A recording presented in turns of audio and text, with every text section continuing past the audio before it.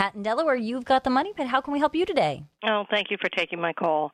Our pleasure. I have a plumbing question. Okay. I moved into a new home that's 10 years old, and the hot water in the tub, which is a combo shower tub, goes directly from cold to boiling. There's no intermediate.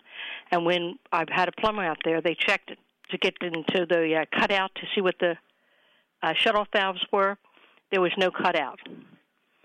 Now, I have another one, which is a stand-up shower. It does the same, and there's no way to get into the plumbing either. There's no access panel on those back walls. Right, exactly. And the plumber said there wasn't anything he could do. Obviously, the valves are behind the wall, but let's talk about the kinds of valves. So your concern is that you get sort of a shower shock where it goes from cold to hot?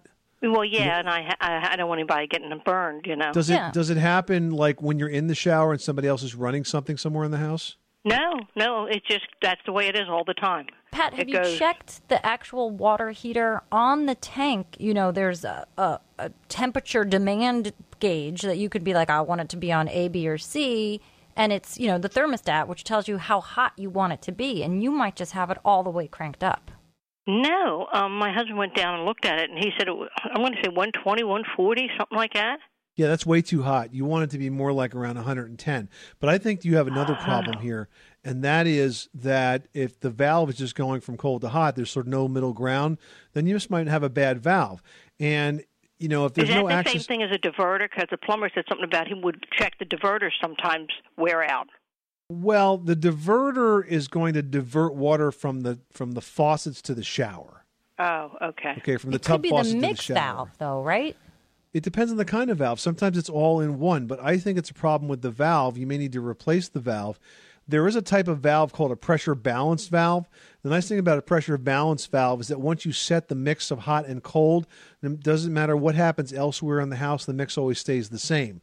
So you can't get a situation where somebody flushes the toilet or runs a dishwasher or something like that, and all of a sudden, the temperature changes, so you don't get the cold shock or the hot shock.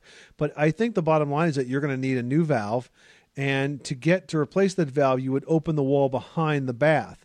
So if there is a wall behind the bath, like that's covered with drywall, it's very easy to sort of surgically cut out a piece of drywall and access the back. Well, the only problem is the back of the shower where the faucets are in the shower is the living room wall. That's where it is. Okay, but I mean, how old is your house? 10 years old. All right, so it's drywall. Drywall is repairable. I understand it's your living room wall, and it's not going to be pretty to have a hole in your living room wall. No. If you cut that open nicely, you can patch it nicely. And then repaint, and you'll never notice it. And then repaint, retape, respackle, and repaint. Yeah, it's a project. Yeah, but what if you have to go back in again? You shouldn't have to go back in. I mean, it'd be nice. The perfect situation is when it backs up to a closet or something like that. Right.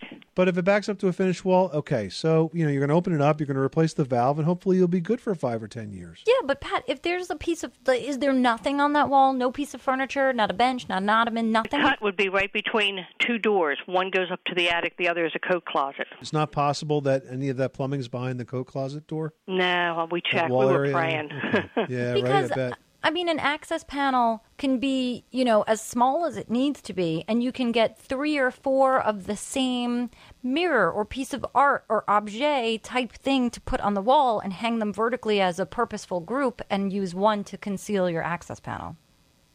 In the event you ever need to go back in there, which you might never. Now, listen, if you want to fix this, you're going to have to open up the wall and replace the valve. After that, if you want to patch it, fine.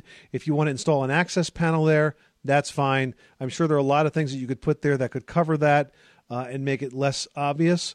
But I am not the least bit concerned about you completely drywalling that wall back together again. Because even though it feels like it's an enormous project, we're talking about a half a day's worth of work here to patch a wall.